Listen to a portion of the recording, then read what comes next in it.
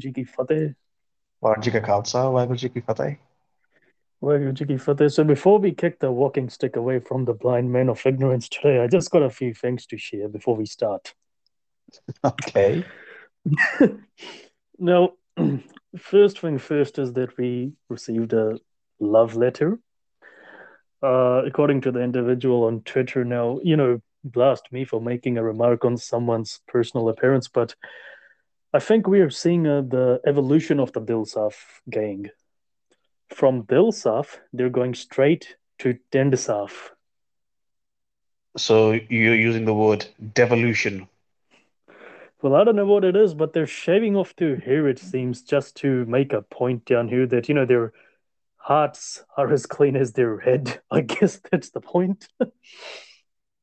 um, so this one was made in relation to the fact that there's a very, well, I mean, if you turn up auto tune on your editing suite, I mean, even like, sure, you can become a singer. You know what I mean? Like the Bhojpuri types in India that just turn auto tune on and just sing the crap out of your ears. It'll make your ears bleed. They will make your ears bleed.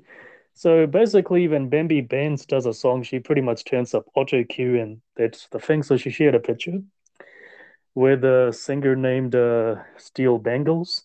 And in this picture, she made a caption that are sing and call doing their ting. They don't say fing, they say ting.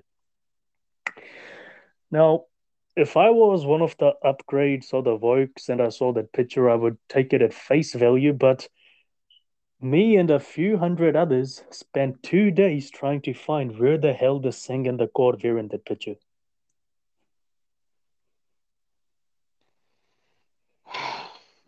Okay. That's a very deep philosophy, though.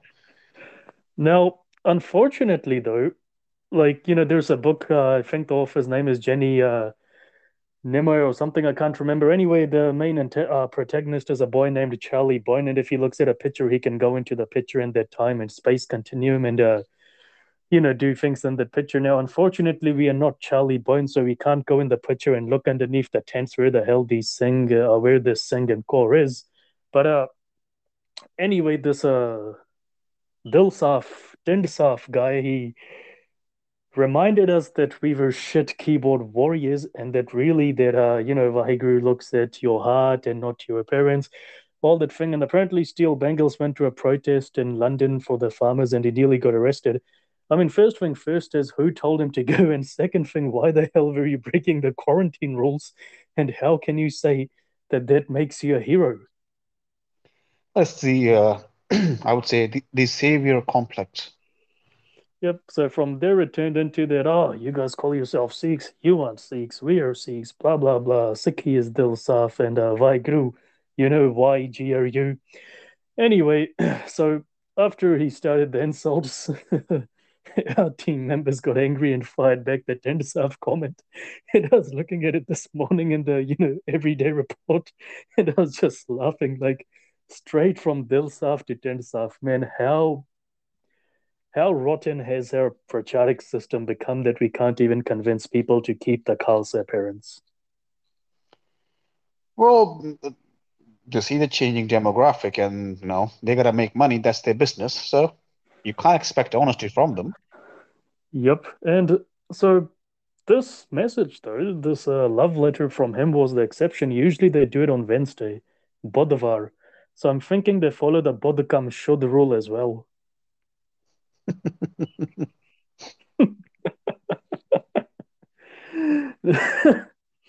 Anyway, that's all I wanted to really say in regards to these issues down here because expect a lot of this to happen in the coming few months because, when a movement is about to come to its end, when a dog is about to die, that's when the dog gets more aggressive than ever before in its life.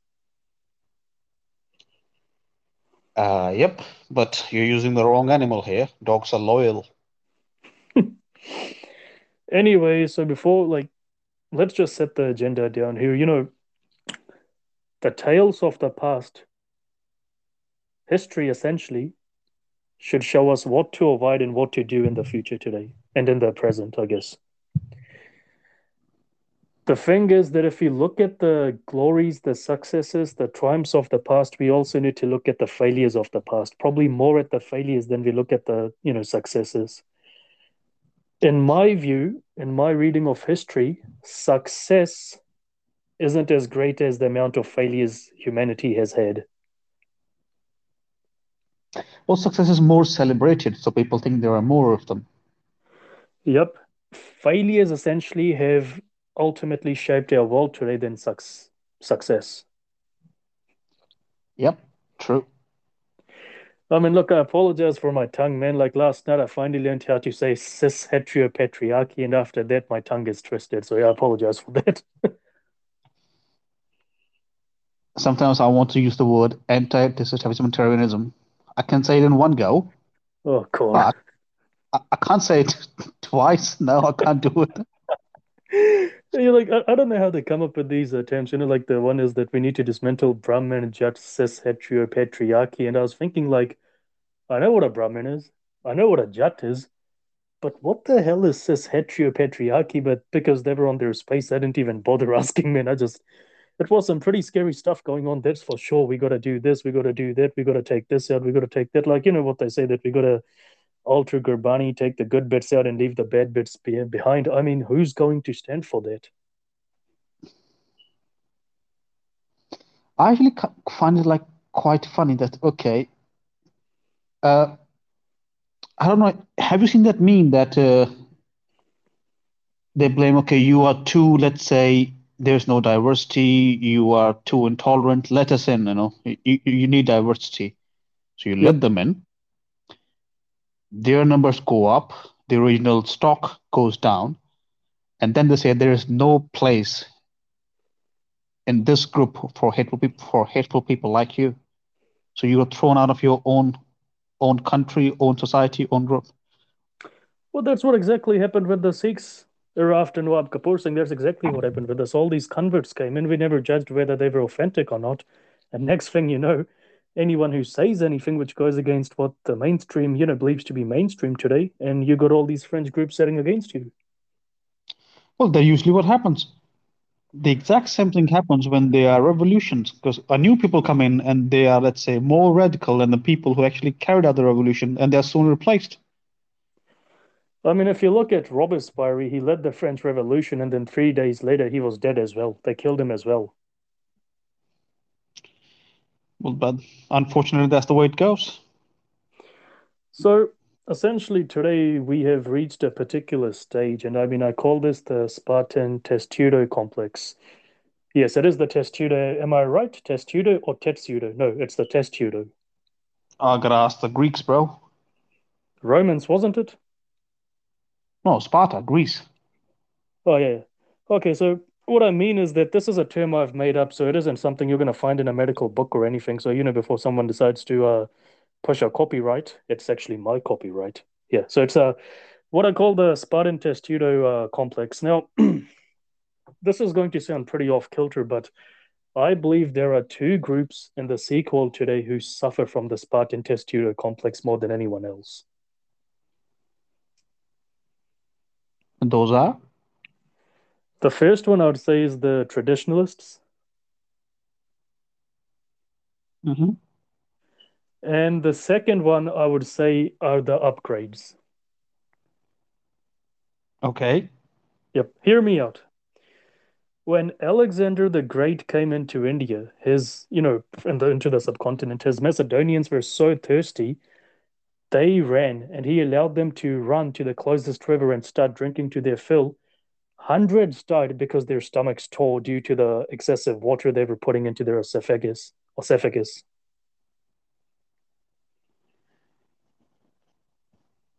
That happened in 326 BC. Yep. And when people are starving and you go on a rescue mission and you get them, even in the desert, the first thing you're told is not to let them eat anything at all or drink anything at all. You've got to lay them down, allow the body to regain its equilibrium, and then you can, give them only a bit of food and bit of water. I mean, most people think that, if you remember the Donner Party in the USA, some of their members who were confined in the snow, who were trapped, when they were found, They got up in the middle of the night to, fulfill their hunger, and they ate themselves to death. You are not in control of your body at that stage. Uh, you might think that this is what I need to do to survive, but it's actually going against you. Yep. I mean, if you're suffering from a, excessive hypothermia, and you have seen this happen, I mean, yeah, okay, this is going to be pretty stuffed up, but I had a friend who's in the States and he was investigating a serial killer down in Colorado, and this freak apparently got a gill and just massacred her against the farmland down there. But the thing was that she was actually in the nude, and they later deduced that this was because she was walking in the cold, and it was so cold she got hypothermia. And as the body started, heating itself up to ward off the cold, you start taking off your clothes because you start believing it's actually getting more warmer. It actually happens usually. Okay, it happens with the mountain climbers sometimes. I've seen it on Discovery Channel. It Yep, happens. yep. So, I mean, that's the thing. Like, so taking that metaphor, taking that allegory that you think it's good for you, but it isn't good for you. Similarly, what we have with the upgrade gang today is that they believe excessive liberalism is the way to go. Uh, yeah, they have this. Yeah, they have this content in them. Yeah. So, look, there was an incident a few years back. I mean, where a girl got pregnant to her cousin and they drowned the baby or something. And at that time, I mean, I remember one of the upgrade shows, and they were saying that, look, this is going to happen. We need to tolerate it. We can't go and keep go around killing a woman, etc., etc. Now, in my mind, these are three distinct issues. The first issue is that, in the household, there was maybe some sort of a failure where they weren't able to, raise the girl and Sikh, values. Secondly, Sikh society failed her. Thirdly, the killing part is very different to what they're actually lining it out to be, that this was an issue of the girl, falling in love with her cousin and getting pregnant. The fact is, that happened. Does that mean that the family had the right to kill a child? No. But on the other hand, if it happens, does that mean the family has the right to keep that girl in the house? Why can't they just, tell her to go away and set up somewhere else? It's a two-way street, but I believe the upgrades do ignore that two-way thing just to push the liberal line, so they seem very, how would you say, very appealing to white society at the moment. Uh, it's actually something that I don't know what's the exact term for it. Like people who are intelligent expect others to be intelligent as well. If Mm-hmm. you're responsible, you expect others to be responsible as well. Yep, Well, reality is different. yep. But the thing was that they pretty much criminalized telling your kids to, marry a Sikh. Yep. No. It's actually how do I put this? If you have no identity and if you have no loyalty, then what's the whole point of running a campaign? If you don't have any identity, I mean, this is what I actually find a lot of times. There are people, look, obviously there are issues with the Dasam Granth. Fine then, if people want to, say we don't believe in it, that's their full right, go for it.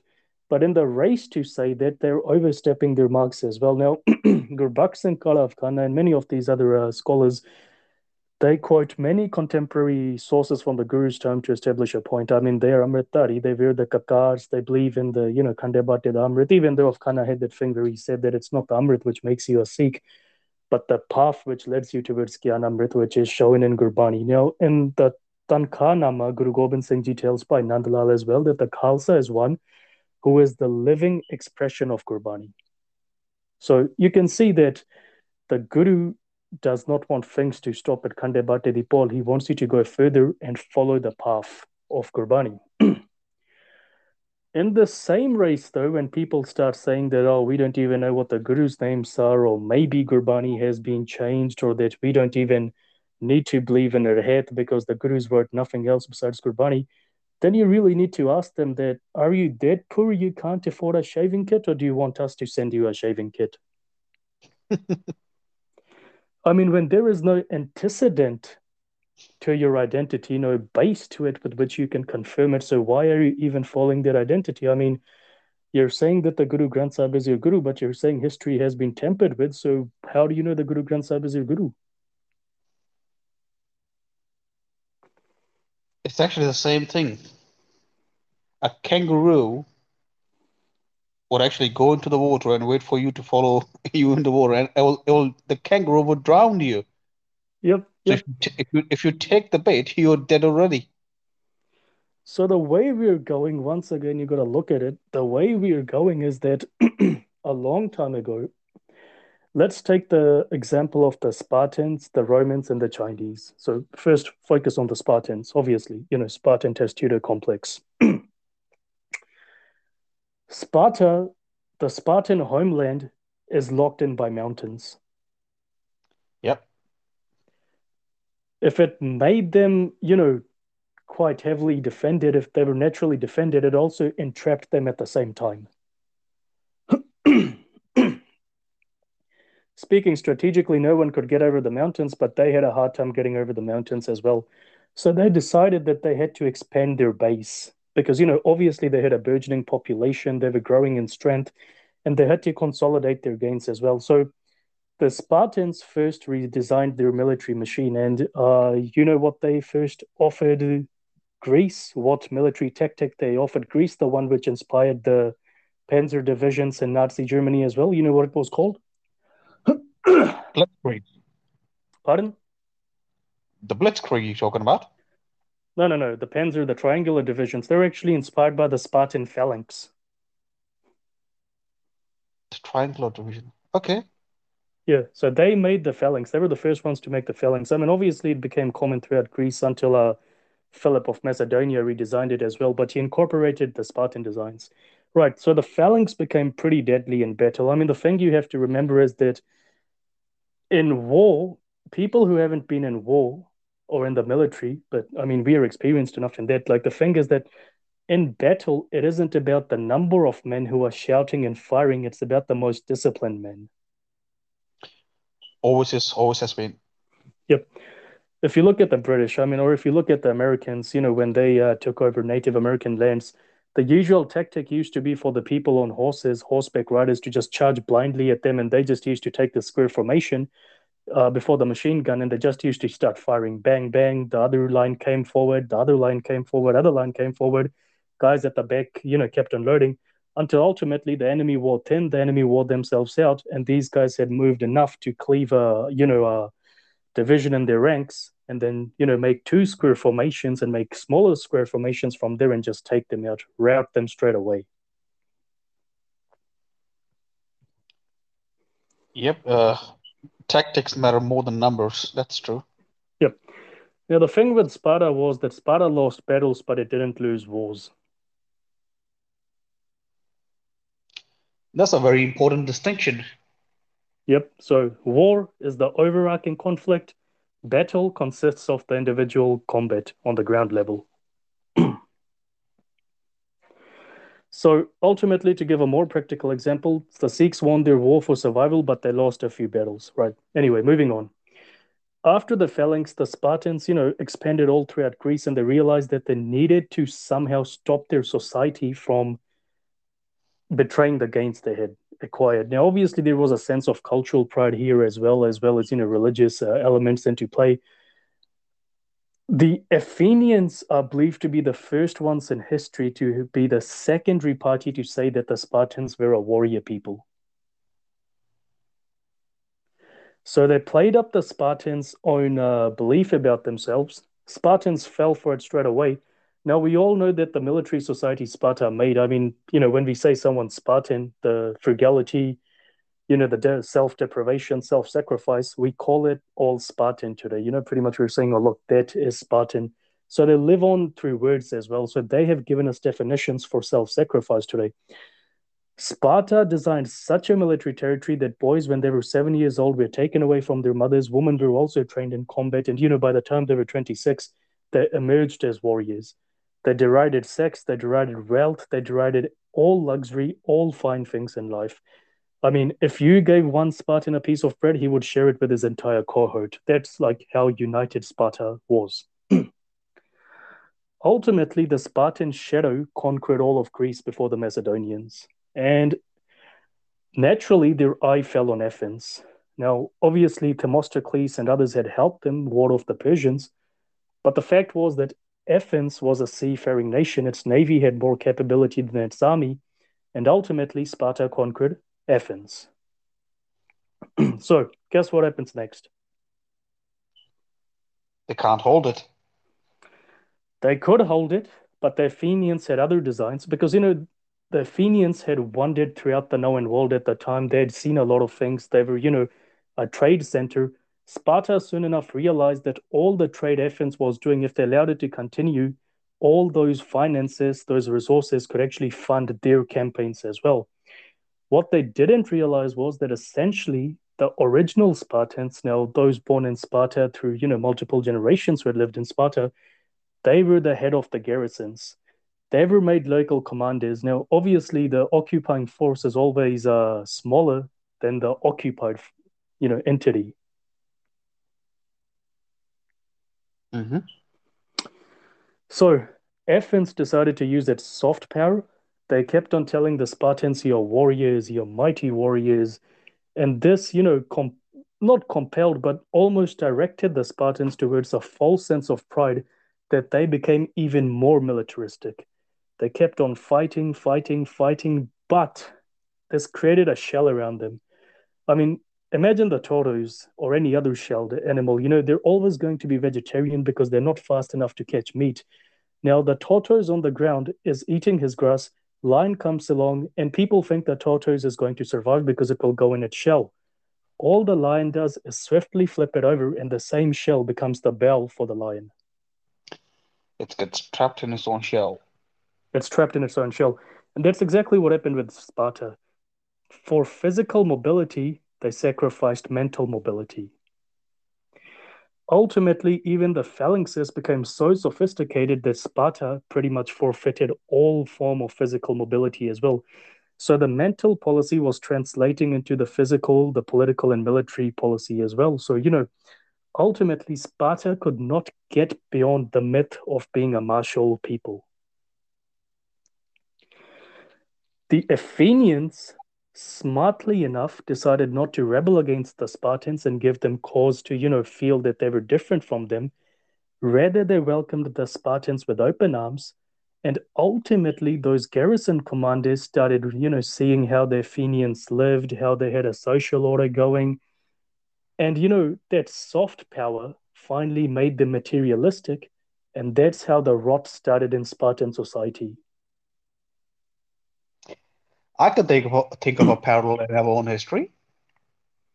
Yep. So ultimately, what happened was that the Spartans did not have enough mental mobility left to think outside war. They didn't realize that, the Athenian soft power was another form of war. Once it corrupted them, it became so profound and deeply entrenched in them that 10 years later, when they marched against Thebes, the Thebans pretty much destroyed, outmaneuvered, outflanked, outran their phalanxes. And the other issue was that Spartan commanders, those ones who turned against Sparta, they were promised riches and luxury, and they betrayed the Spartans, their own people.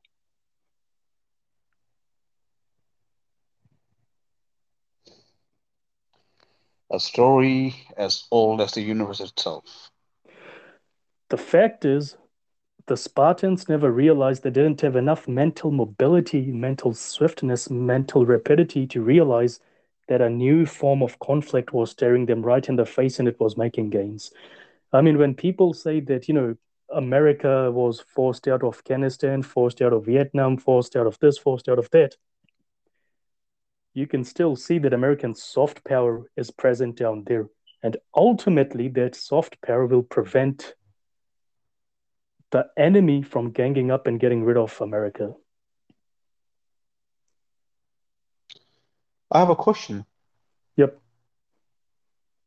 Do the Spartans have their own version of, let's say, 20-foot tall warriors or demigods? Yep, they had their own versions. It's pretty similar to what we're seeing among ourselves today. See, at times when Sparta was conquered, it wasn't conquered for long, but whenever they had a foreign power over them, an alien power over them, or even a visiting power over them, Those people made sure to, praise them and say you're a warrior race. Sparta accepted that, and the Athenians cleverly utilized it against them.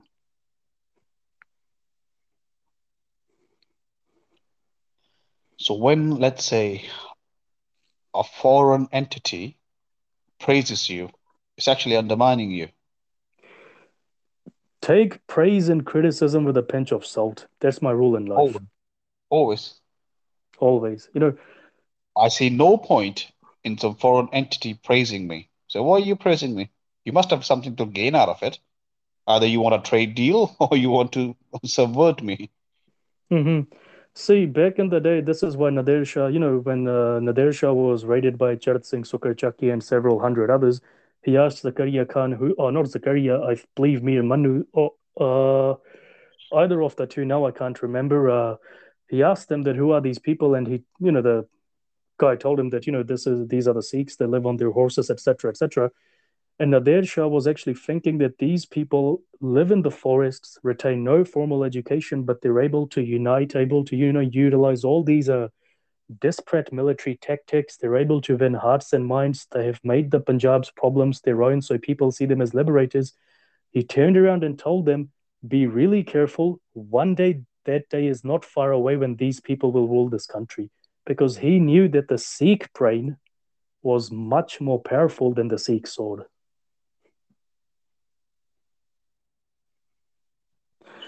I That's a mean, very important distinction. yep. I mean, think about it this way. Right. Banda Singh Bahadur fell, right? He got betrayed by the Sikhs. Nawab Kapoor Singh comes along and they tell him, look, we need to fortify ourselves. He decides we're not going to fortify ourselves. We can't be pinned into one place. We can't armor ourselves so, so heavily that we lose all form of mobility. We all always need to be changing. He made the Buddha Dal, Tarna Dal, divided them each into five minor jathas, then several more jathas. Then he went and created the Khalsa missile system. The man was always changing. He had a lot of mental mobility, mental rapidity. If he had to retreat, he would retreat. He would never fight a pitched battle. Even when they built the fort of Ramruni or Ramgarh, after which the Ramgarhias took their name, even that fortress had exits to, evacuate quickly enough. Then you come to Guru Gobind Singh Ji. He never made his last stand at Anandapur. He evacuated as well. Great statesmen and commanders. There's an overlap in the military and civil worlds as well. If you can comprehend the principles behind military tactics, you can use them today in the world of politics and business. Well, usually is this way. Yeah. I mean, there's a reason why people are reading, The Art of War and all these books, even today, big businessmen, big politicians. But, the irony is lost on our own people today. Anyway, what happens is that the Spartans got destroyed by Athenian software straight away. They've become a former shadow of themselves. And this, I believe, is the fate of all warrior races.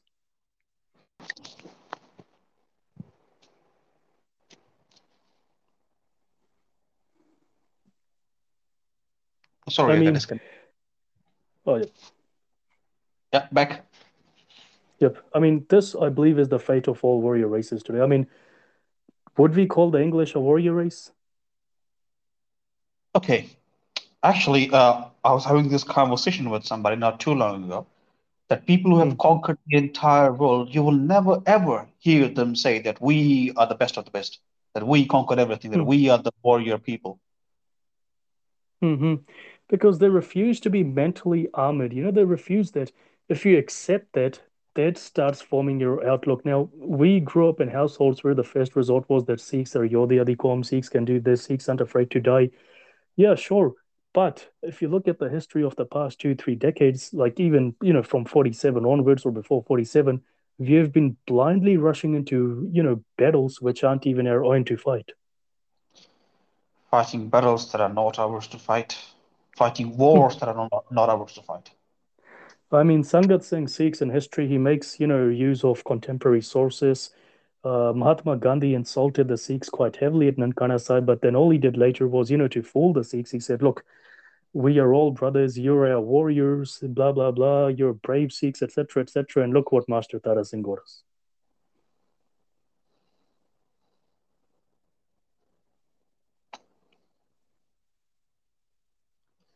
You exist to die for us, that's what he said. And essentially, that praise blinds you. I mean, that's what the British did as well. That's what the British did as well. Yep. But for the British, it was quite straightforward that we will employ you, we will pay you, and we will reward you. They didn't show any brotherly love to us.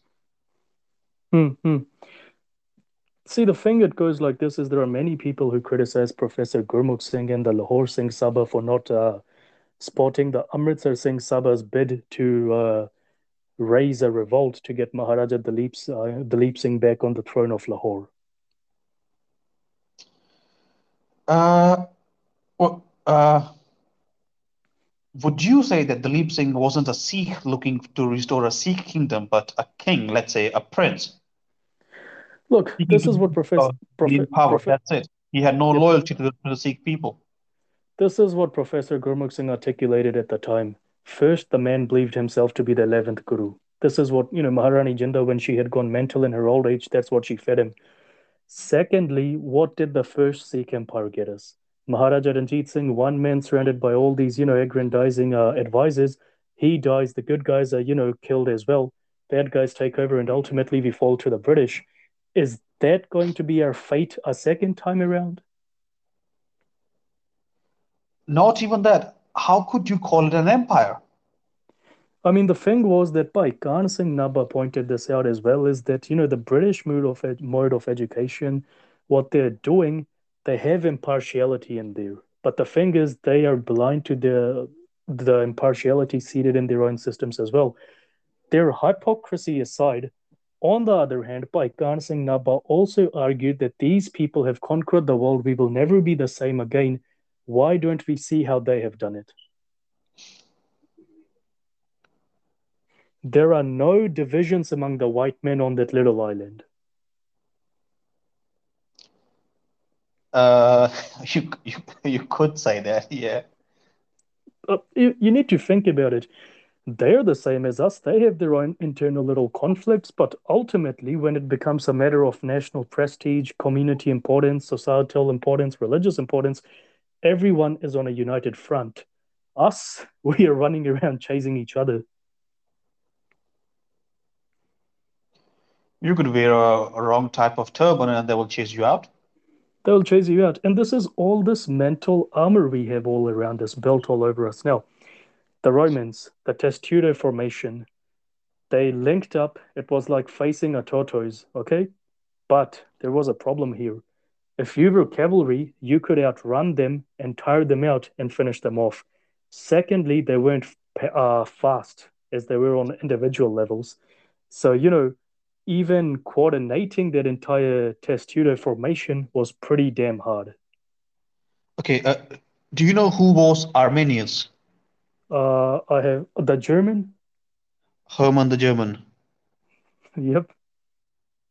The Battle of Teutoburg Forest. I don't know how to pronounce it in German. Yeah, Teutoburg. I mean, basically, was it a year later they went down there and found all those thousands of skeletons and realized what had happened to their armies? Two entire legions lost, and a Yep. Roman emperor going mad, berserk, losing his mental stability, waking Yep. up in cold sweat, yelling at Varus, "Give me my legions back." So they're all dead. Can't give you back any of them. I mean, that's exactly what happened with Bahadur Shah, waking up, getting peasants massacred. I mean, there's a contemporary record in the court documents that there was a massacre of several thousand dogs around Lahore because Bahadur Shah thought that Banda Singh had shape-shifted into a dog and was spying on him. I mean, look at Banda Singh as well. They tried avoiding pitched battles as much as they could and relied on, hail and thunder campaigns where they just swept and finished the enemy and went away. I mean, you heard Professor Balwant Singh Tillo that day they fought with a mountain, forest, or river to their backs. This was all about having mental mobility. If you look at the Marathas, on the other hand, their women and children were behind their backs. That's how Abdali wiped them out and got all those slaves at Panipat. The reason why I gave the example of Teutoburg Forest is like the Romans at that time were, let's say, near their peak. Yeah, they hadn't peaked yet, but they were on the way. And their military strategy worked, but it didn't work in the forest. In the Yep, forest, they were totally out of their depth. They were ambushed by naked German tribes, yep. That's right. That's and exactly two how it is. entire legions wiped out. That's the reason that west of the River Rhine you have Romance languages, and east of the River Rhine you have Germanic languages. Hmm. And I mean, So Arminius was a man 2000 years ago, AD 9, and Rome never ever conquered Germany. that's the thing. The man Arminius, he was pretty damn smart. He studied everything. He knew what they were doing, what their formations were, and he also knew that essentially they would not be able to adapt to what he was about to throw at them. Yep. And look at it the other way. How did he retain that hold on the Germanic tribes?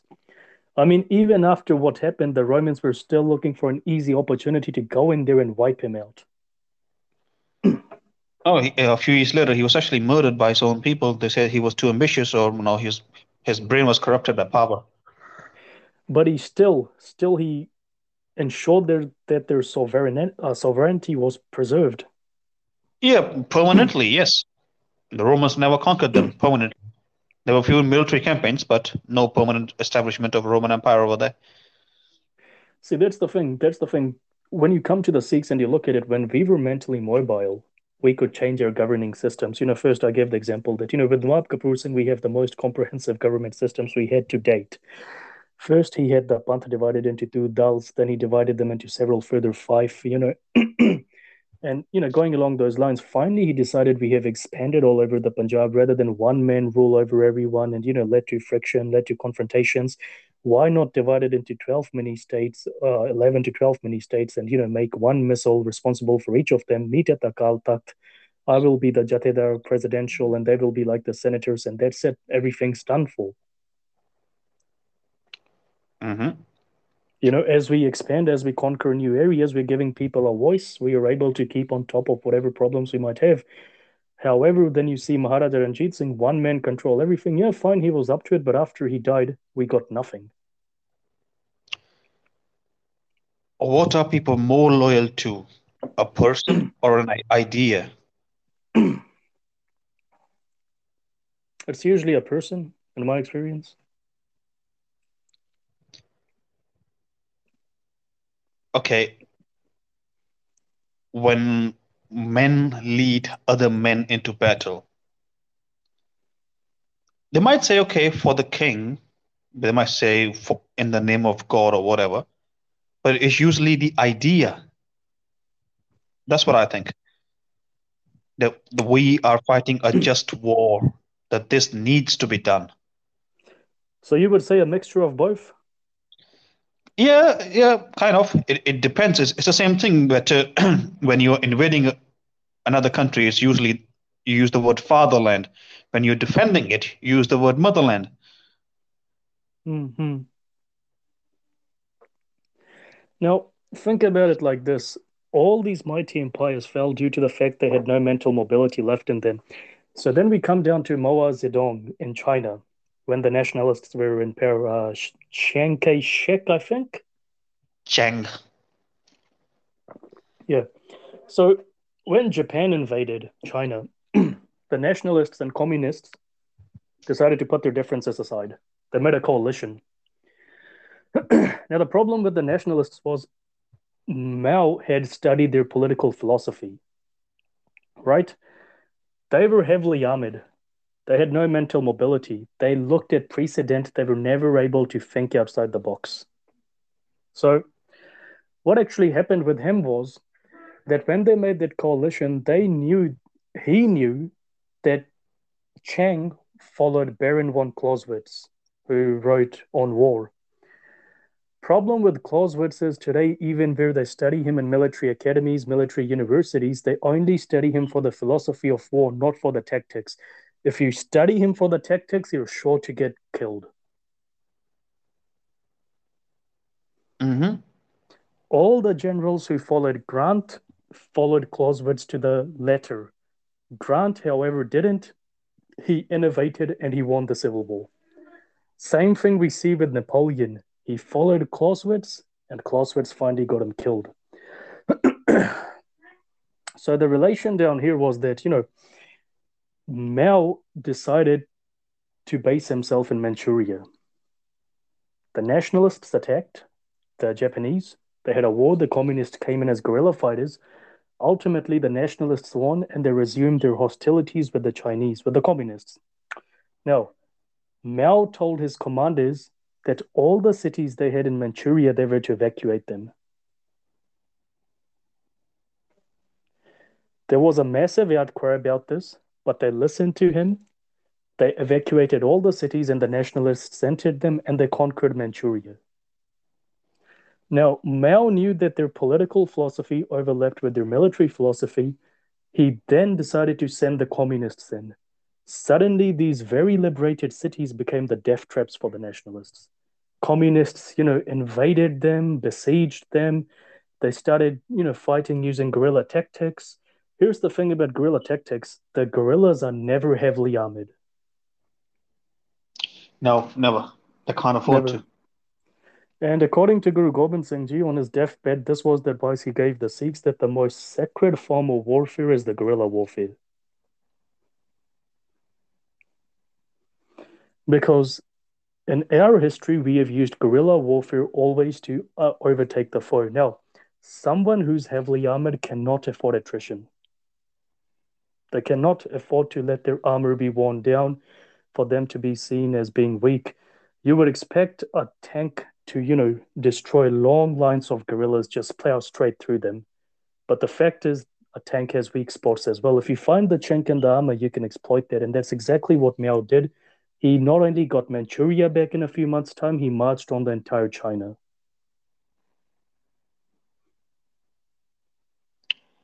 That's what it did. And even though Chiang Kai-shek had better weapons, Hmm.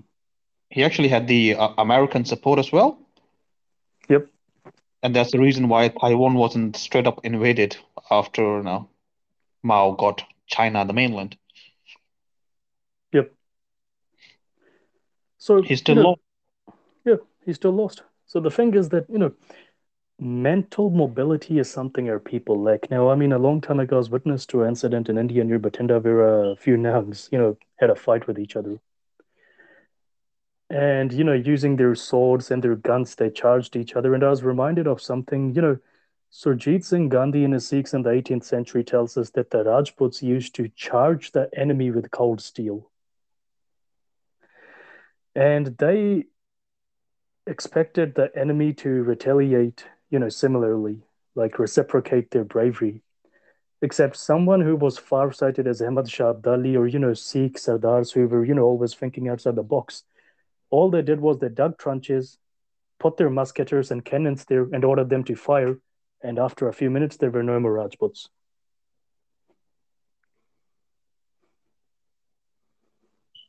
You know, the rigidity with which, these Hindu rulers ruled with the caste system and everything, it was upset by the Sikhs because really the Sikhs were thinking outside the box like their gurus had taught them to.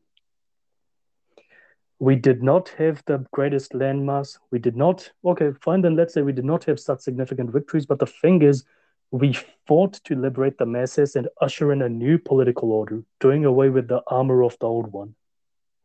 Would you agree with that statement? Yep, I would. So ultimately, down here, the thing is, when I witnessed these Nihangs, the, they fought each other for up to 2 hours. They just couldn't overpower each other. You had one guy running with a dang, other with a barcha, other on a horse with a sword, with guns, etc. And cops came along, and in less than 20 seconds, they had the whole lot on the ground. And different tactics. Different tactics. Now, this is not to say that I'm endorsing what actually happened, the fight between the Nihangs or what the cops did, but the reality is that, I was actually watching a video the other day. Two Nihangs who are brothers, and they had a fight with each other, and one of their boys comes along with a sword and tries breaking a brick wall with the sword. You can clearly see that the metal is screaming for respite. Kept on smashing it into the brick, and the metal kept on getting chipped and chipped and chipped and chipped and chipped. In real fights back in the day, The flat face of the sword was used to block the edge of the sword and never the edge on edge, because that's how the blades broke, no matter how strong.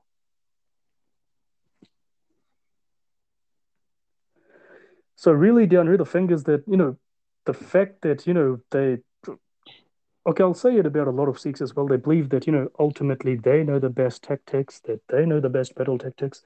It doesn't work out. Even when the Sikhs tried guerrilla warfare against the British used their soft power to, wean the Punjabi masses away from the guerrillas. That's actually a very strong statement, and I have it in my mind that people are more likely to see long-term benefits. Would you agree with this? Yeah, yeah. People are always looking for the long-term benefits. Even let's say in the 1870s, so let's say even in the 1920s, when the Ghadar movement and the Babbar Akali movement, people were more than willing to aid the British because they were expecting large rewards, the soft power. Sometimes you don't have an option, but the thing is that in today's time, you need to remember that there is soft power and there is hard power. Hard power will always lose to soft power. In the long run, it will. Examples of soft power today. Well, I mean, you got commercial McDonaldization of the world. That's soft power, that's soft political power. Yeah. Yep, materialism. You could also say kids wearing t-shirts or let's say sweatshirts of American universities. You, the thing is that the point of this talk is that our people need to develop leaders who can think in terms of both hard power and soft power. They need the mental mobility. The thing is that, okay, look at it this way. The British told us we were a warrior race because they saw we believed ourselves to be a warrior people. They realized we couldn't think beyond war after Ranjit Singh. Ultimately, we are still cannon fodder. Well, labels are hard to wash off, that's true. I think Gyani Gyan Singh has written that the caste of or the Jat of a Khalsa is Danga and Jang. I can't really remember the exact quote. The birth of a Khalsa is for war. This is for war. That is for war, etc., etc. Everything a Sikh does is for war.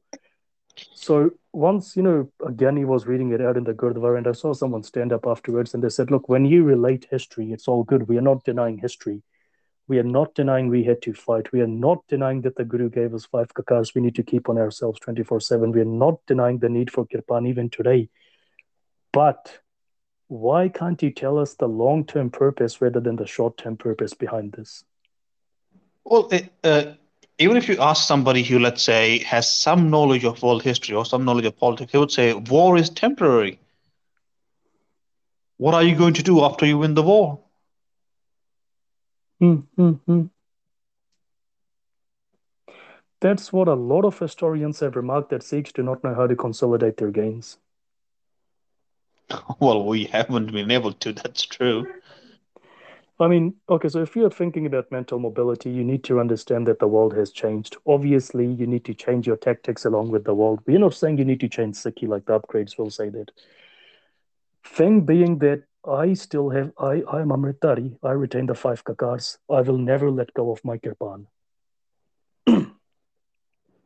I keep a sharp kirpan. I believe it to be a weapon. Yes, majboori hai kide kide launi pendi hai.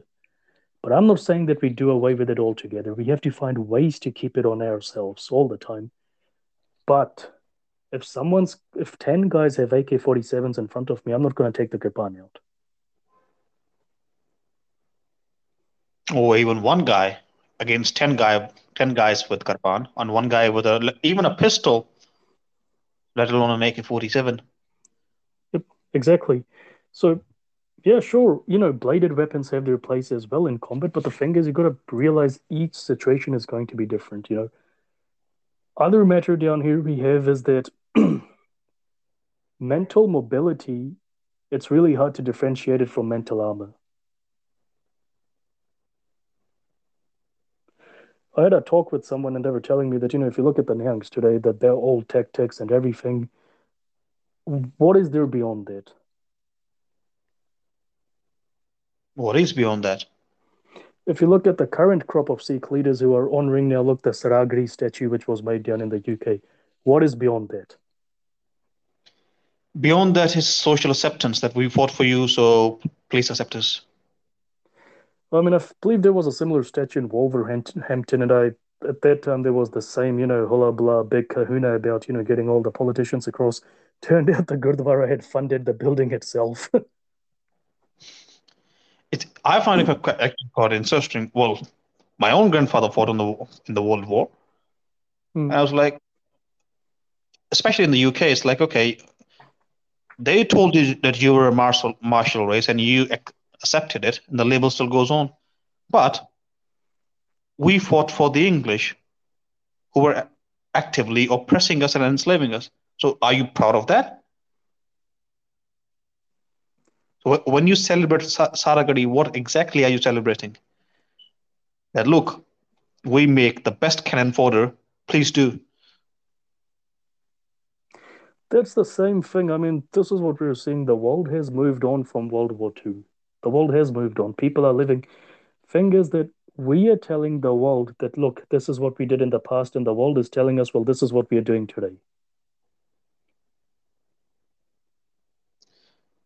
It's just baffling that why exactly are you proud that your colonial oppressor used you? It's it's quite a mind-numbing sort of a thing going on down here. I mean, getting back to the original point, the Spartan-Testudo Complex down here. So one lot, the traditional lot, believe that, you know, what applied in the 18th century will apply for today. Oh man, this thing is very prevalent. Right? I mean, Guru Gobind Singh Ji says to by Nandalal in the Tanka that the Khalsa is one who invades and finishes off the Malays.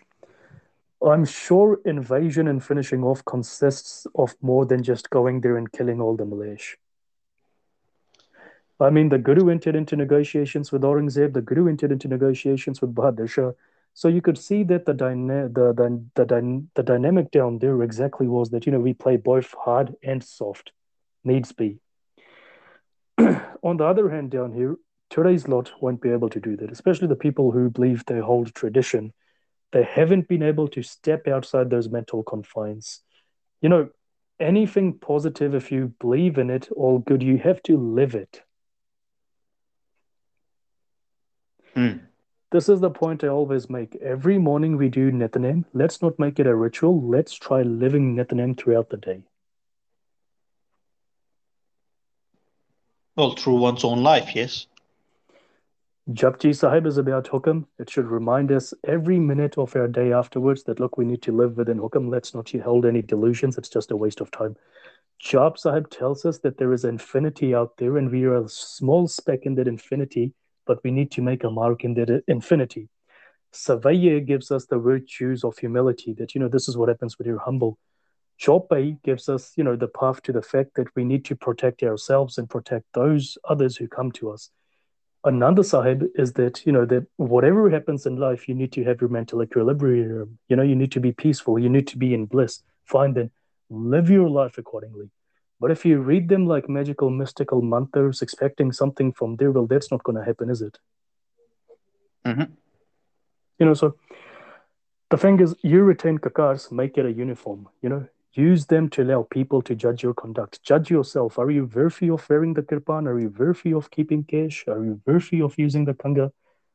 But then the upgrade woke liberalism which comes along is that, something which I don't understand about them as well is that obviously we have, proved that they're stuck in the mental testudo complex themselves. Too much over liberalism.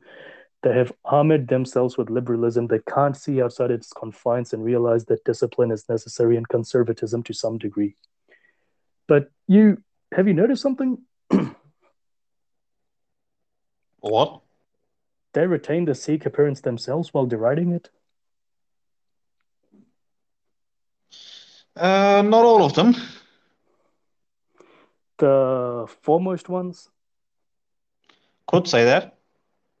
like this is what I think happened down there at Anandpur Sahib. Now, Guru Gobind Singh Ji got up and said, I need a head.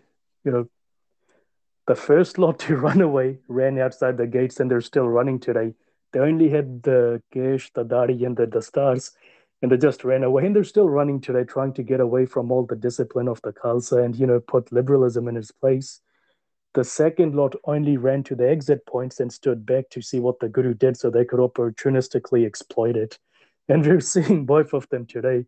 One lot is wearing the kakars and saying that you can't judge us because that's saying that the kakars are not divine. So basically, they're trying to give themselves a free pass that because we're wearing them, we are divine.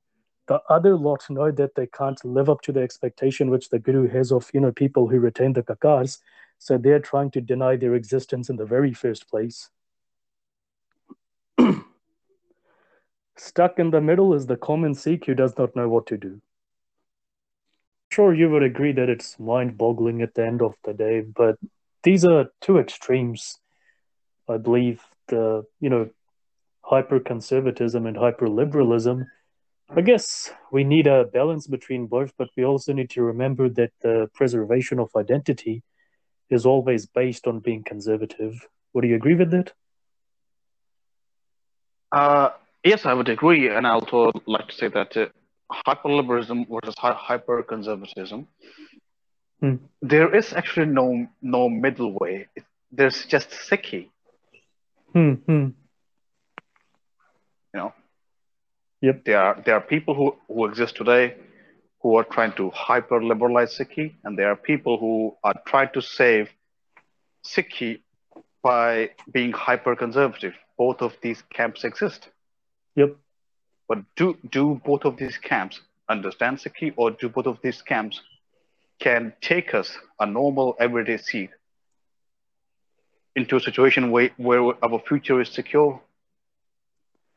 I guess one camp talks about Sikh reformation, another camp talks about Sikh traditionalism.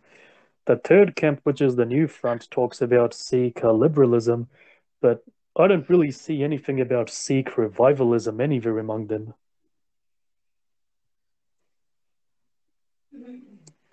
I mean, The way I see it, that none of these camps have arrived at a position where their views have stopped changing.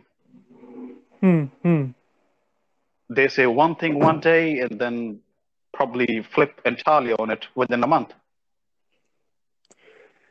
It's it's quite significant you say that, but I mean, as far as I can deduce for the upgrades, there needs to be some time given to them to stabilize their views and see what eventually comes out of it. But I believe that when you're dividing yourself into this brand that, we're upgrading the Panth, no, we're preserving the Panth's past, or no, we're living the Panth's past, or even we're That we reforming the Panth.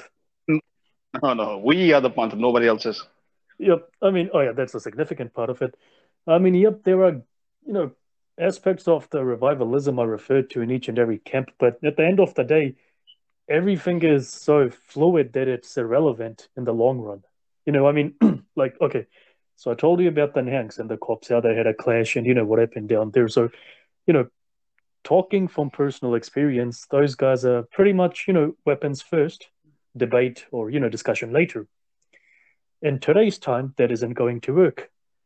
But then if you look at it historically, even Guru Gobind Singh Ji was prepared to sit down and talk matters out with Aurangzeb, the Mughals, and the Rajputs, as long as they respected the Sikhs' right to exist. When the Guru needed to, he confronted them in an armed manner. So, that's the first thing. Second thing down here you need to look at is that Banda Singh Bahadur built up on the principles of military strategy which Guru Gobind Singh Ji taught him, but he also innovated at the same time. So he didn't become a hardline conservative, he was innovative. He was innovative. Now, this is something which Guru Gobind Singh Ji told by Nandalal in the Tankhanama or the Rehatnama, I can't remember which one, that the Khalsa is original.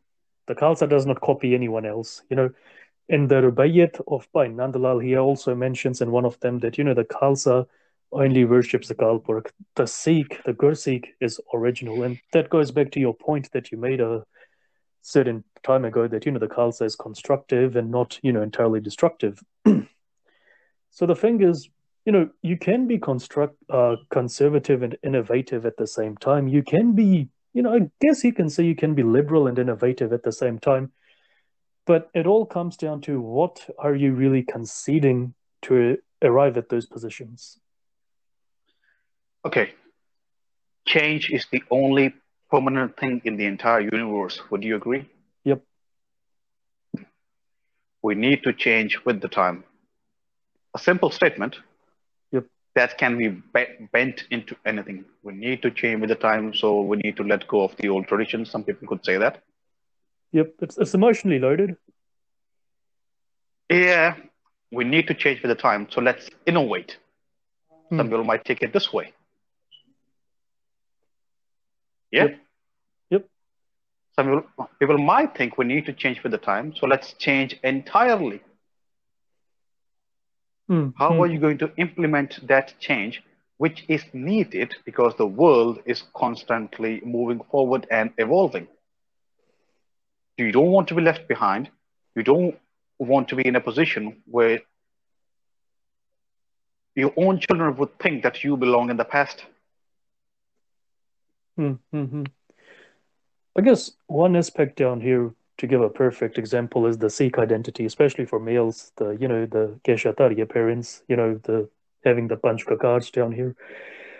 People become pretty emotionally loaded on this point as well. The ones who are saying we need to liberalize ourselves, they will say we need to get rid of that identity. The inference is always there. The inference is always there. The implication as well. And the ones who are saying that no, we do not need to get rid of this identity, as a counter opposite, they entrench themselves further by saying that we need to live in the same way we lived, 2 centuries ago. Yep. Eating out of Cerbalo with an iPhone in your pocket. And I mean, in the middle is the Sikh. So, okay, then our clothes changed. Today, we do not wear the bana. We, wear, a Western style dress. The point I want to make down here is there are, fundamentals though to Sikhi, and one of them is that you wear your beliefs on your sleeves. So you got the Sikh appearance down here. Obviously, gone are the, big bulky dastars of the past, the rounded, ward the mallas, which, the Singhs and the Singhani in the past used to wear before going to war. Gone are those helmets, everything.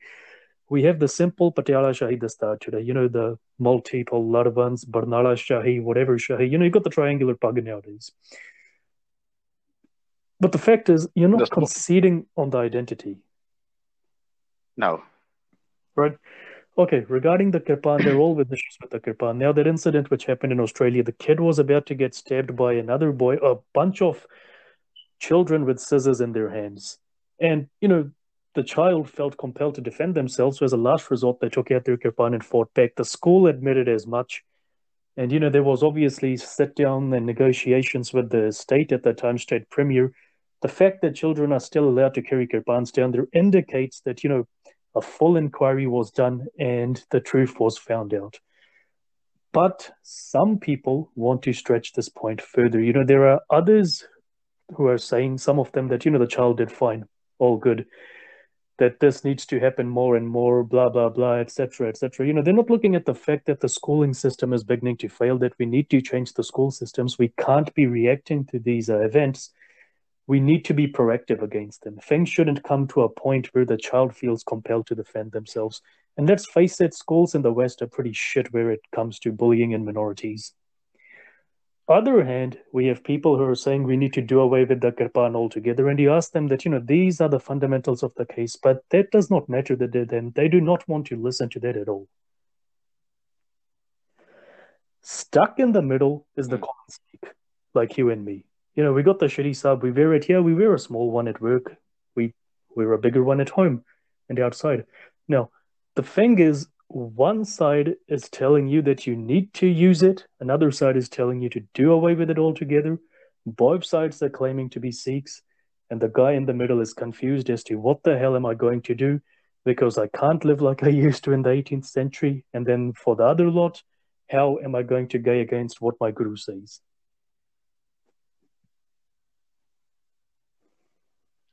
Well, that's the position we find ourselves in today. That's that's the way the things are. I don't think they're going to change in the near future, anyhow.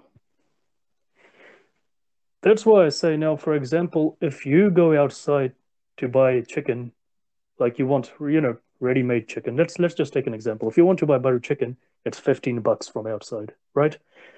You bring it to your house, you heat it up, processed food, chokes your arteries, contributes to a high blood pressure. You go out and you buy another chicken, which is maybe for $10, $9, $7, uncooked. Bring it home, cook it yourself, make it healthy, have it. You're investing in your health as well. You know, ultimately, you have two options down here as well, similar to the individual buying the chicken. You can go out and listen to these various camps who are, themselves. It's amazing how they've entrenched their beliefs. So, going back to the Spartan-Testudo Complex again, they're entrenched in their beliefs. You can either buy that and get involved in all these unnecessary debates or, counter calling, or otherwise, you can just come back home and rely straight on the Guru Granth Sahib.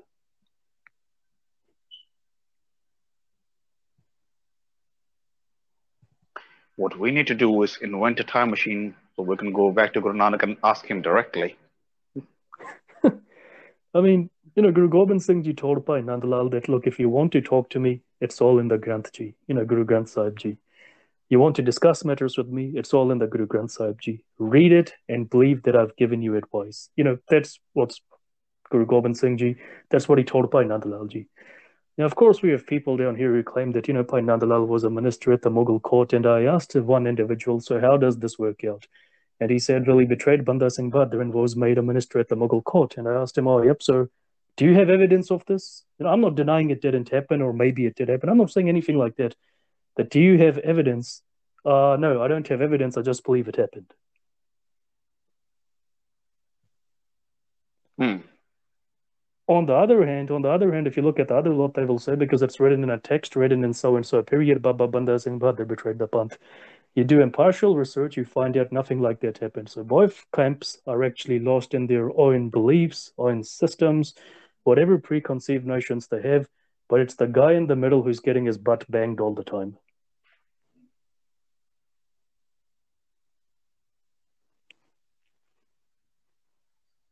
Hmm.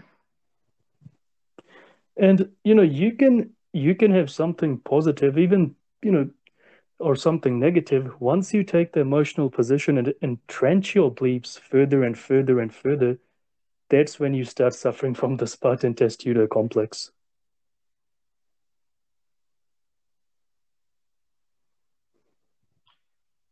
You become the prisoner of your own room, they say, of your own castle. Of your own thoughts, really. Like, you have notions, fine. Then, this is the problem in the West. An unrelated hypothesis is formed, and then you try creating facts or try fitting facts to prove the veracity of your theory. You bring your understanding of something which has happened, which is totally wrong, to the table, and then you try, deforming facts to fit that understanding, to prove that understanding is the right understanding. That's exactly what we are doing down here as well. Both camps are doing it. We are oscillating between, time machines, go back to the 18th century, and we're oscillating between, people who would, I mean, I don't know what they would have us do. So, okay, I think an example to go would be you have already arrived at the answer, but Hmm. you're still trying to formulate the question. Yes, yes, that's the thing. You're still trying to formulate the question, really. And that's what it is. That's like, I mean, look, if you look at it in the court cases, the horns of a dilemma, you're only dealing with the evidence in front of you. Assumptions don't count for much.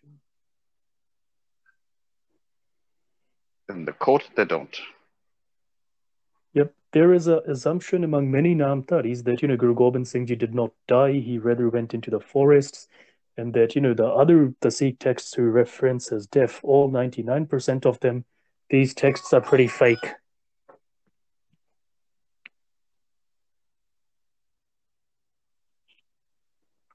Hmm.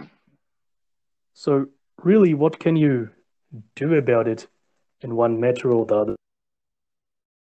So really, at the end of the day, when people entrench themselves, I guess you have to direct them towards asking that, Are you changing with the times or are you changing your reaction to the times?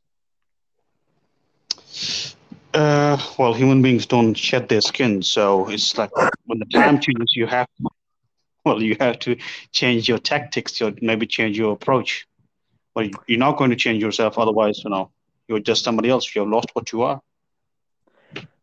When society becomes entrenched, I mean, look, I wanted to cover the two different, spectrums of this because people say, oh, if you're conservative, you become liberal and everything goes fine and vice versa. Fact is, have you heard of John Clubb? Yep. Yep. So the problem with Arab people, especially Sikhs, is that if they see someone like John Clubb, they say, "Oh, no, God in age, look here, this guy's written there, that guy's written there. It's all man-made." Thing is, Clubb actually articulates that he's just observing certain fundamental principles, and these principles are relevant to the rise and fall of societies. So, in these last 20 minutes, John Clubb names 6 stages of society, empires, basically all the political dimension. Number one is Age of Pioneers. So our Age of Pioneers would have been the Guru era. They pioneered the Sikh faith, those early Gursikhs. Then comes the Age of Conquest. Now, the best strategy for defense is usually the one which is the best strategy for offense. Well, offense is the best defense strategy. Yep, offense is the best defense. So that actually incorporates itself into the second age of conquest. Then comes age of commerce, where we consolidate ourselves. So that would have been around. I mean, as Sikhs, we've actually gone through several of these cycles. Our age of commerce would have been around from the late Misl period to, the entire Maharaja Ranjit Singh period. Then comes the age of affluence. There is richness. Yeah, there is the poor section of society, but, trickle down economics and, yeah, etc., etc. Now, that leads to age of intellect, intellectual pursuits. Everyone's got the money. They have a high standard of life, a majority anyway. So they start, pursuing intellectual pursuits. The danger down here in age of intellect is when intellectualism and academia loses its purpose, when you do it for no significant purpose and just for the sake of it. That's the issue. I can't remember her name. I'm sure you would know her, the lady, the professor, the female professor who's known as the original mother of feminism, Camelia Page, is it? Palia, Paglia. Yeah, Pelia. Anyway, how she actually points out that, obviously when there was a need for feminism, gender equity, they fought for it. The way she fought for it, from what I understand, is that women are different to men, but that doesn't mean that society should use those differences to discriminate against women. Fine, fine enough. We can't have babies, they can have babies, all good. But when it actually mutates into the misandry we are seeing today, yeah, there's misogyny as well. I'm not denying that. But the misandry we are seeing today's feminism is that we want to suppress men and persecute them, like we discussed last time. And in the age of intellect, so while they had purpose, while feminism had a purpose, all good, even today, while it still has a purpose, all good. But when you go into the free fall, when you start saying that feminism justifies prostitution, etc., like everything Simran Kaur Adli covers in that song Lahu Di Awaz, that's when you start getting problems, especially if you're looking at it in a religious centric view, especially like Sikhi. Hmm. Right? I just have one statement to make, just Yep. one. Yep. Water always flows downhill. Water always flows downhill. Yep, that's right. And the thing down here is this age of, purposeless intellect. We're seeing it today in Western societies, postmodernism and all these studies. Like, Dr. Balwant Singh Tillo told me that in the West, the problem is, as we discussed, find unrelated theory and try bending the facts to confirm that theory. By that same account, what happens is that then comes, the last stage, the age of decadence, degeneracy. The age of Yep, Yep, yep. complete breakdown of society, complete breakdown of morality, no religion, and the very foundation of the society or the civilization are slowly eroded away. We're the very, yardstick for judging progress becomes depraved.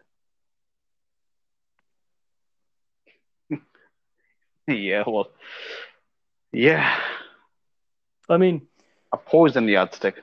a poisoned yardstick. My belief, my personal belief, is we have the Guru Granth Sahib guiding us to avoid the pitfalls of these, other societies, other civilizations, other empires. And a part of that is the thing is that, the Spartan-Testudo complex is prevalent in all these ages. But funnily enough, it is these last three ages, age of affluence, age of intellect, and age of decadence, where it's at its highest. Hmm. This is where it actually entrenches itself. It's like the plague, it takes massive hold. Now, of course, I don't agree with Glubb's, analysis that, immigration causes the age of decadence. But the thing is that, skilled immigration is all good. When you have unskilled immigration, you're going to have problems, when you open your doors for everyone. Now, reality is on this side of the debate, from our perspective down here, we Sikhs today are in an age of affluence in the West. The trickling down of that affluence has come to an age of intellect. Now, how many intellectuals can you name who in the past 10 years have actually contributed towards, solidifying Sikh Revivalism and, assuring the preservation of the sanctity of the Guru Granth Sahib and, actually articulating a much more impartial view of Sikh history? How many can you name? Zero. Zero. Few exceptions exist, but a few, where there should be the rule of the thumb. Excuse me. So, by that very account, if you look at it down here, the rest of them, they don't want to give up on, what their views are. So, yep, they're suffering from Spartan-Testudo Complex. We got half, glorifying World War One, World War Two, and the colonial, thing about us being a warrior race. We got the other half saying there is, too much fluidity in Sikhi, that there is no such thing as a Sikh identity. There are no parameters to judge Sikh identity with.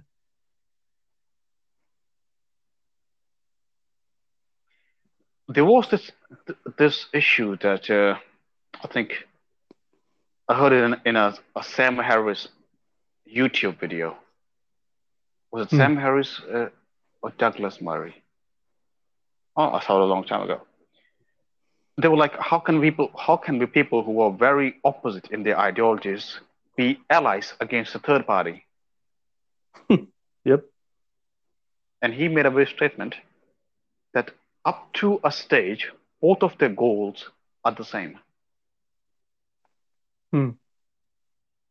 You want the removal of what exists today, but for different reasons. Yep. Oh, yeah. I mean, that's understandable. Adina Beg Khan wanted to rule over the Punjab by removing the Afghans, and the Sikhs just wanted to consolidate their own hold over Punjab and beyond by removing him. So, yeah, no, makes sense. Makes sense. It's got a historic precedence. Yeah. So this very simple example applies today. When people say, okay, we should keep the good parts of Guru Granth Sahib and reject the bad parts, they Hmm. want our identity to be erased. Hmm.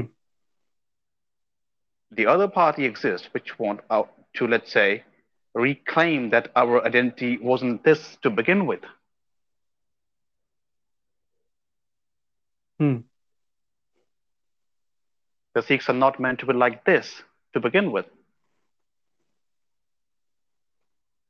And Yep. there's of course a third party who says you are entirely wrong. You just a branch of something else, just a reformed version of something else, or you just exist to die for us. The thing So is that, up till a yep. stage, their goal is the same: erasure of Sikh identity. The thing is that we never had that centralized intelligence, intellectual center which could have actually fought these guys off. Singh Sabha Lahore was doing good work, whatever they say about, decolonization, Sikh colonial identity, etc. Read their works and they hearken back to, you know, the Guru's time. Now, there are many people who say the Singh Sabha codified the Sikh Nitnem, the Panch Kakars. They refer to older texts to say that no, these existed back during the Guru's days.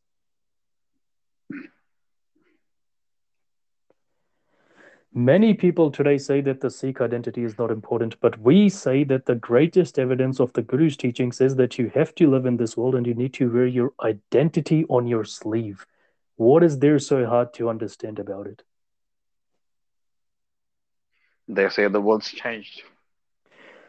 Here's the funny thing. Here's the funny thing. Looking at the influence of, I guess some Eastern and Western societies, the pacifists tell us to surrender on our, militarism. We have a militaristic strain in our religion as well. That's reality. Will you agree with that? Yeah, of course. Well, everyone, every single one of not just religion, any political ideology, social parameters, they all have that. You need something to defend yourself. Otherwise, They the world's a cruel place. they want us to alter ourselves in emulation of others, right? I have some Now, relatives. I have some relatives who just believe that Sikhi means seva. That's it. yep. Then we got the people who say identity doesn't matter at all. It doesn't matter. You're just an international citizen. All these, I guess, pseudo, that's what I use, pseudo, you know, you can say wokes, pseudo liberals, pseudo feminists. All they have done is make a big mess. And before them, we had, the traditionalists making a big mess.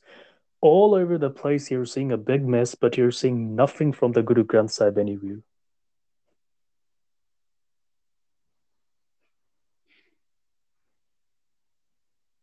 Can a person have multiple loyalties? No, I don't believe that.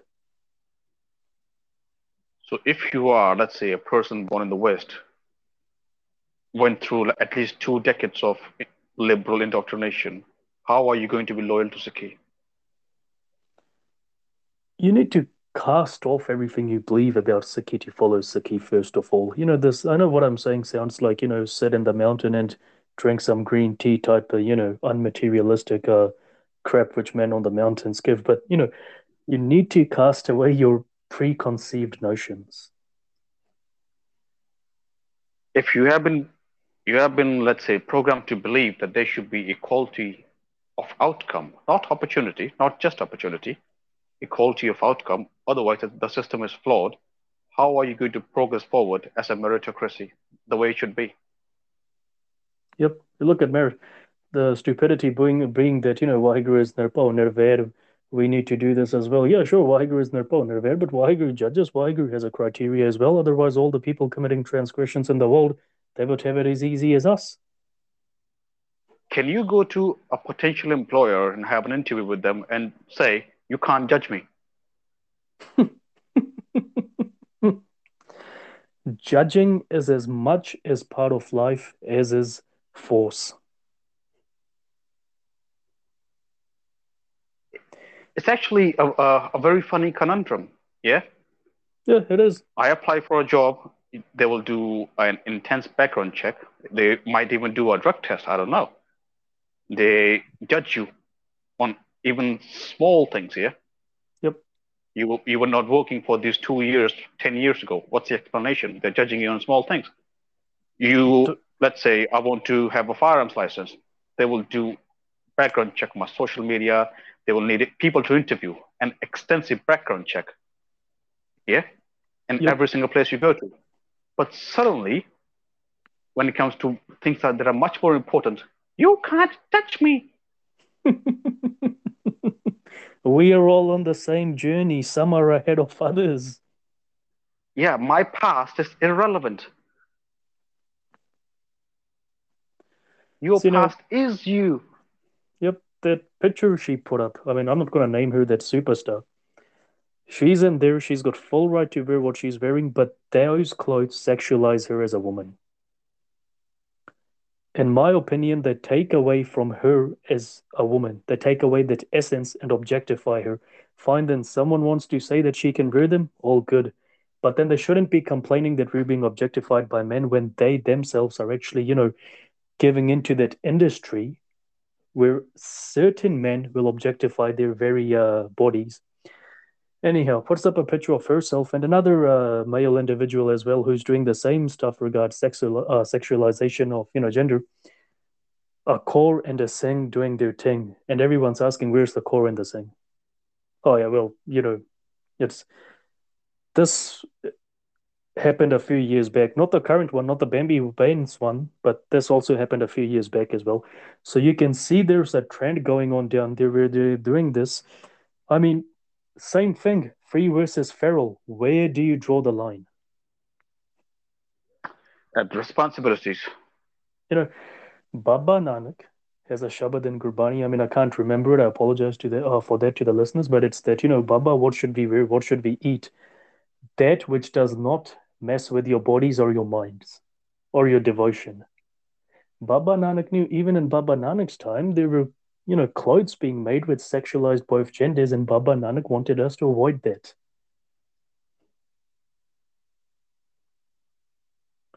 No If one, you no, read, okay, yeah. yep, no one has the right to, sexualize a woman, least of all a Sikh. No one has that right. A woman can be going nude on the streets. Sikhs will take off their dastars and cover her up. It has happened. It happens. It will keep on happening. But at the same Hmm. time, we also need to understand that if we want to change society and rip all this out from the roots, at least mitigate the ill effects of this, then we also need to look at ourselves. If I wear a turban, I'm fat, and I give into the stereotype of, what they have is Shempi, the daddy Sikh type figure on TV, Sardarji ke bara baj gaye. Who's responsible for the stereotype, for furthering that stereotype of the Joker Sikh? It's us. It, there needs to be responsibility. That's why I say there are two horizons. One horizon has us living in the 18th century.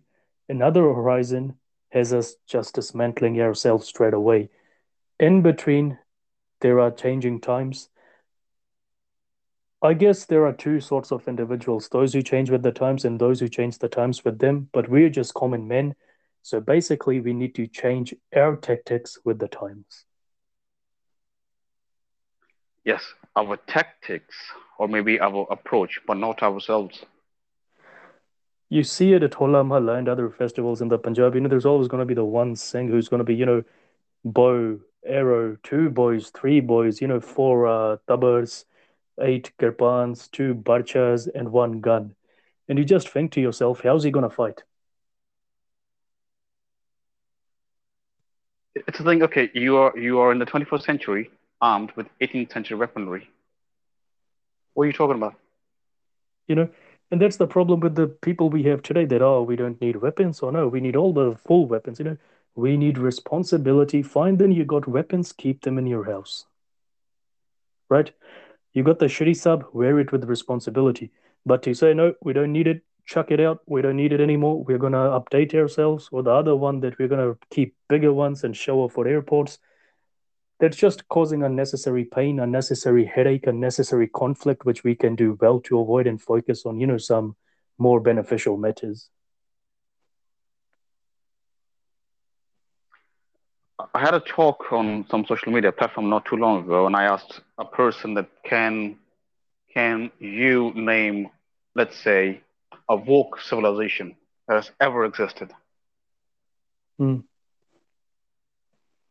Never happened. Never has happened. There has to be a minimum criteria that has to be met in order to form a community, then a society, then a civilization, or maybe an empire. The But Spartans thought that you can't even agree that a man is a man, and a woman is a woman. the Spartans thought they were creating a perfect utopia for themselves when they, militarized themselves right to the T. It didn't happen. The Romans thought they were creating a perfect utopia for themselves. It didn't happen. Today, when we think we are creating a perfect utopia for ourselves by, either reverting to what we did in the 18th century, or either, trying to copy, what do you say, atrophied civilizations and societies? A prophet. I meant rotten. Wait, I can't understand your point. What I'm saying down here is that, when there are two factions among us trying to create utopias, the ones who would have us living like we did in the 18th century, and the ones who are saying that we need to suddenly, excessively modernize ourselves to the degree we lose our identity. Both of them are trying to create utopias. One is trying to, make bygones come true again. One is trying to, emulate societies which are, rotting away, which have their own conflicts within themselves, who are imploding. Both of them want to create an utopia. Only problem is none of them realize that utopianism is the first step towards fascism and regression. True. You know, the middle ground needs to be there, and the middle ground is there to the Guru Granth Sahib.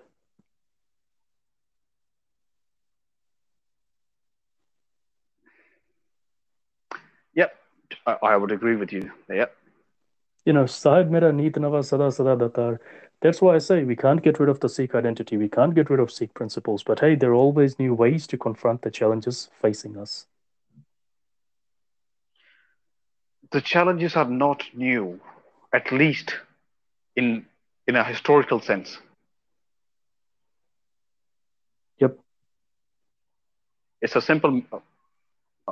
I'm sure you have heard it in your military circles. The war never changes. The more it changes, the more it stays the same. yep. That's right. The cha- the challenges are same. It's the same product in a different packaging. Yep.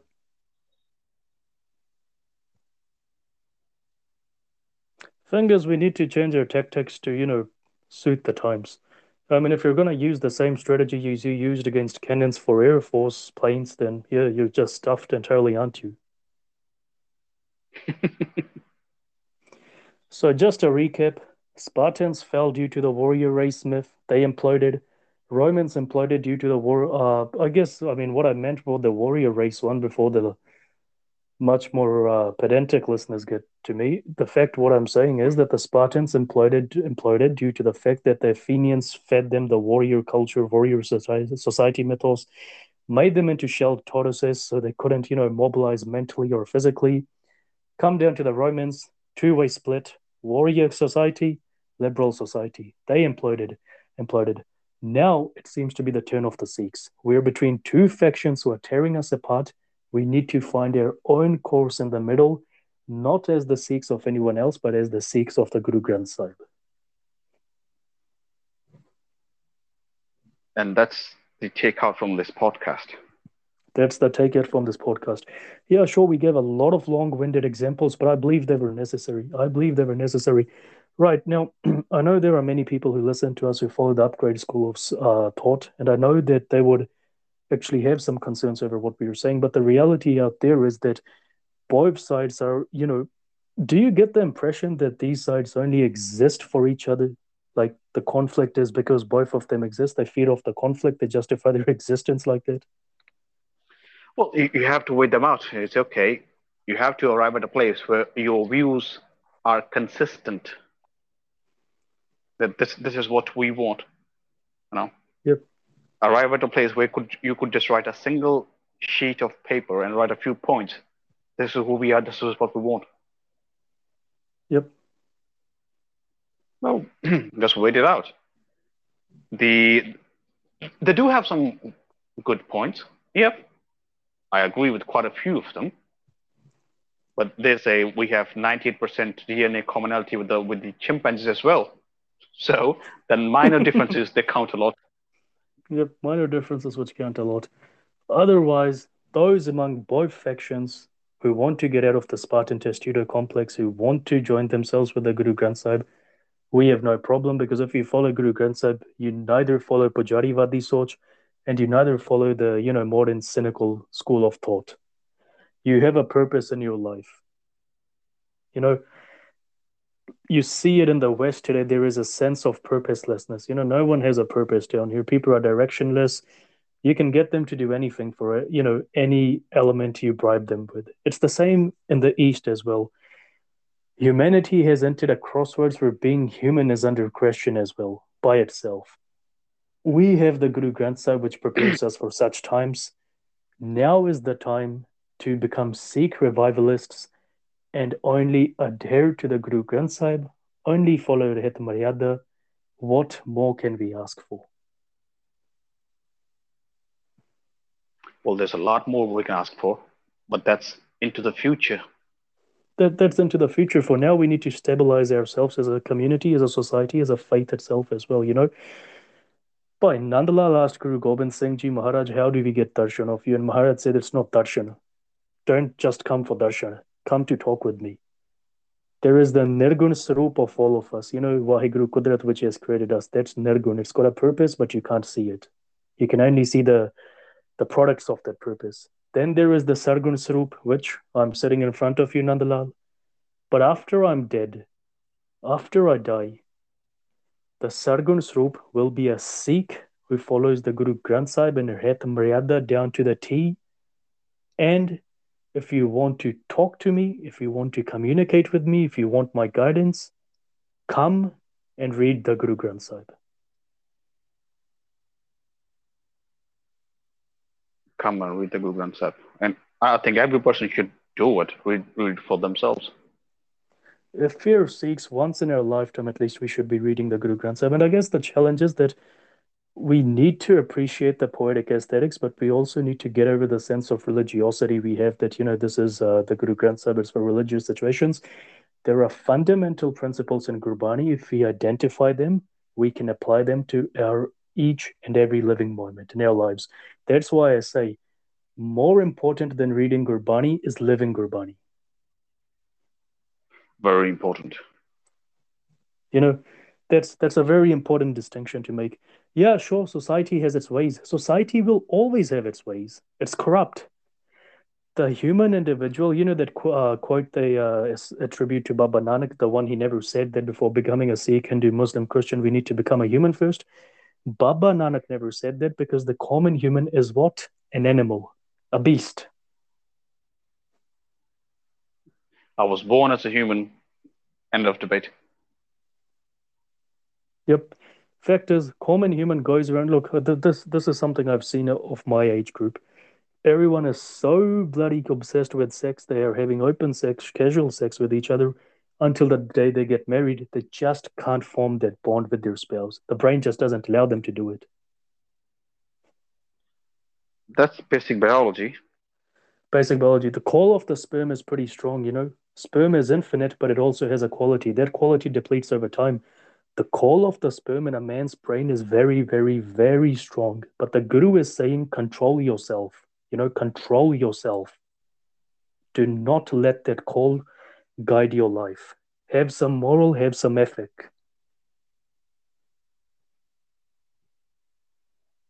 True. There is the same guidance for a woman.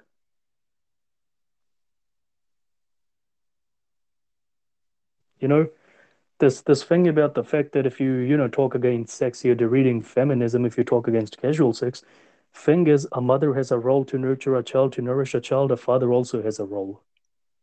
A We're father just, has a bigger role, actually.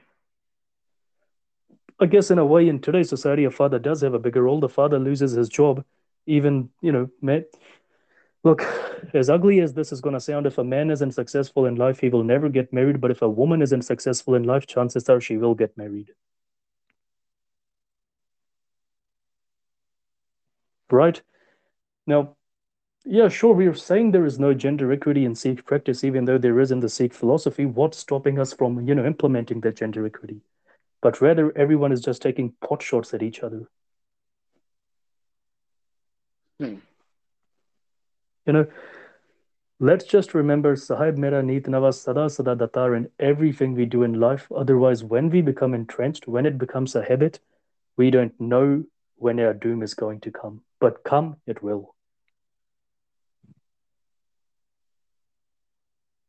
Come it will. There's no denying that. There's no denying that. The flower knows that the bumblebee is always going to come and collect the nectar. And there are some flowers, what they do is they just, embrace it so tightly they suffocate the bee and kill it.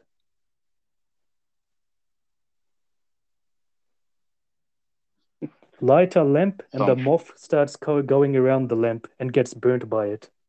The flame knows that the moth is desperate by habit. आदत तो मजबूर.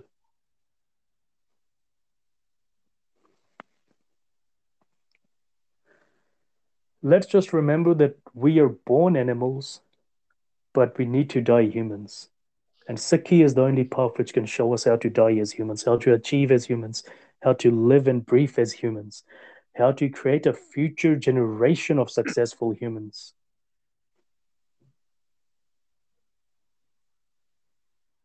Let's get out of our shells. There shouldn't be no shell to begin with because it's a trap. Because really, our shell is becoming our bowl.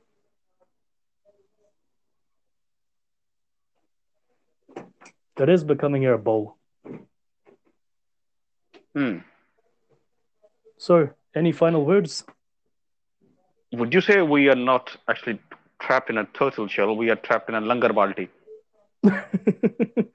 Okay, that's pushing it. That's pushing it. But yeah, we seem to be, in a longer balti with no edge around the corners. Crabs in a bucket. That's what I meant. Crabs in a bucket. Paneer in a bucket. No, pakoras in a bucket. Pakoras in a bucket. Right. A classic pakora trap. Pakora trip. It's the reality though. We just the most, progressive elements of our faith, we have made them into our shells.